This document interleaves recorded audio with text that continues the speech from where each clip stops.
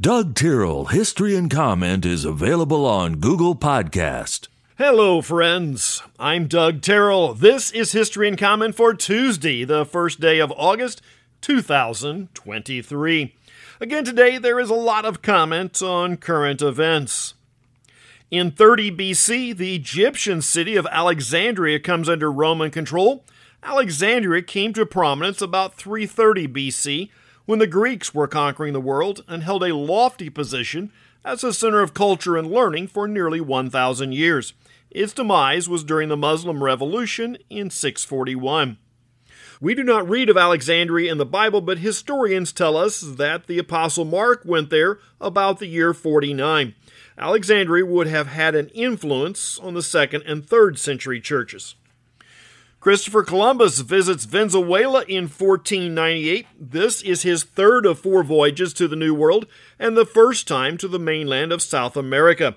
Despite making 4 voyages and extensively exploring the Caribbean, he did not land on the mainland of North America.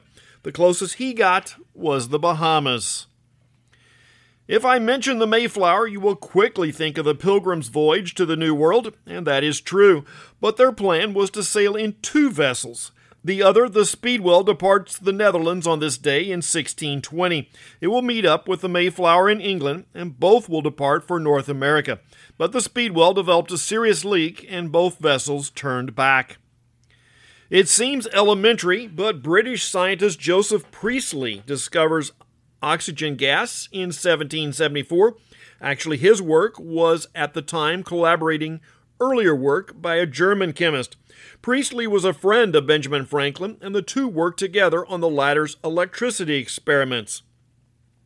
In the beginning of the First Barbary War, an American ship is successful in an attack against Tripoli.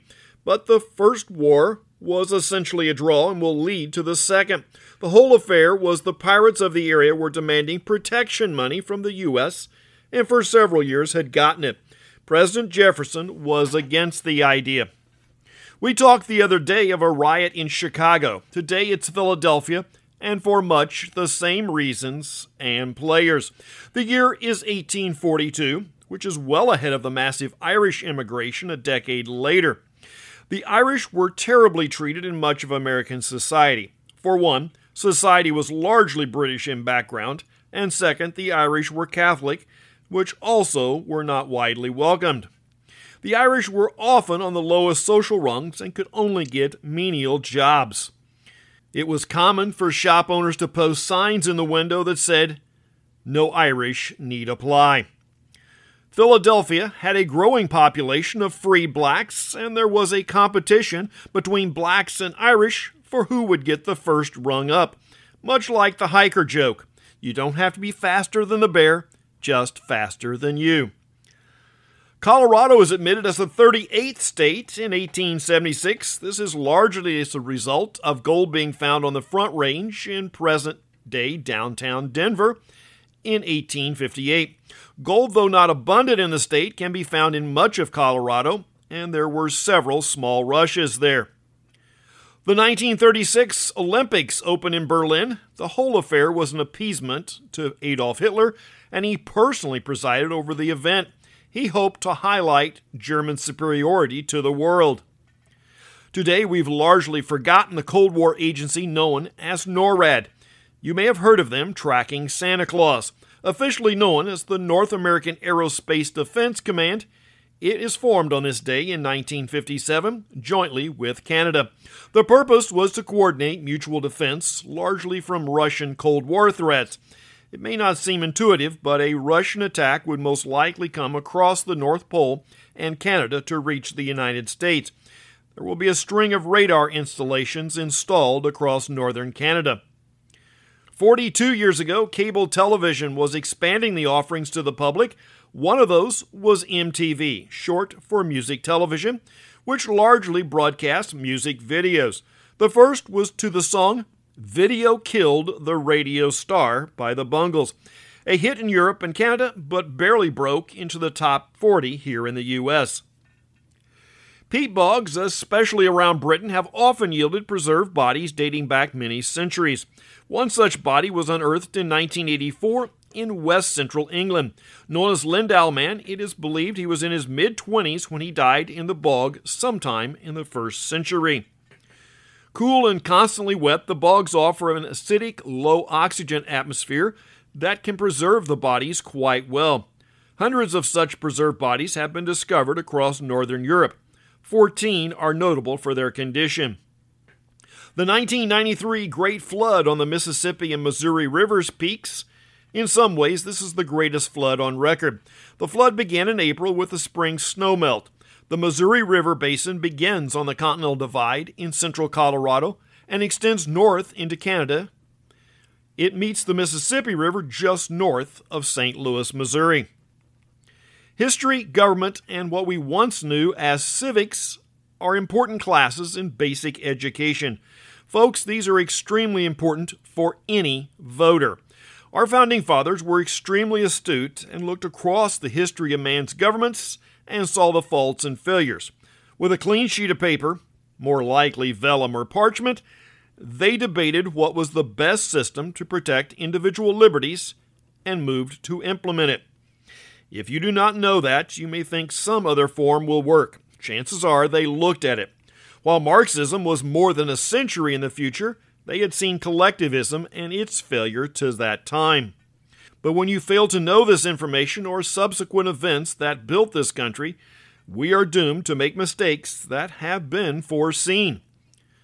Alexander Soros is a name you should come to know. He is a 37-year-old son and heir of billionaire George Soros.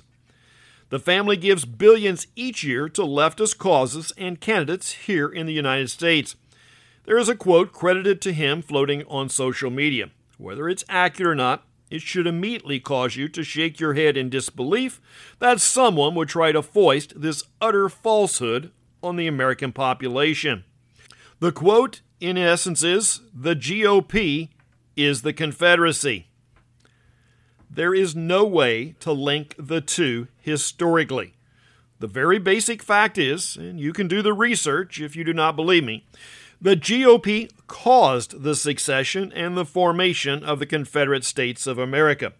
The GOP, or the Grand Old Party, was established in the mid-1850s. It was rabidly anti-slavery and was an offshoot of the more moderate Whigs on the subject.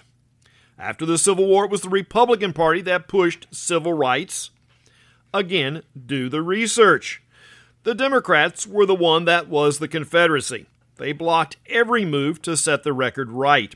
If the Democrats have supported blacks, it's been simply to keep them dependent on government for sustenance. Now, if you want to draw parallels to the 1860s South and current factions in the Republican Party, they are there. The Confederacy was more rural, self-reliant, and not willing to be pushed around by an overreaching government.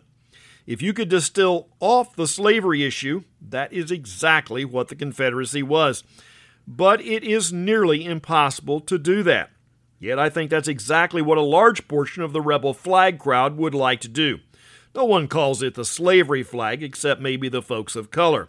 They call it the rebel flag. John Cougar Mellencamp had a hit with the Authority song, much the same sentiment without the slavery connotation and no symbol. There would be those who call the flag wavers uneducated and crude. But how is it different than some elitist who is blatantly rewriting history for a purpose? One might be uneducated, but the other is pure evil. That's History in Comment for the first day of August. I'm Doug Terrell. Now, go do something worth remembering.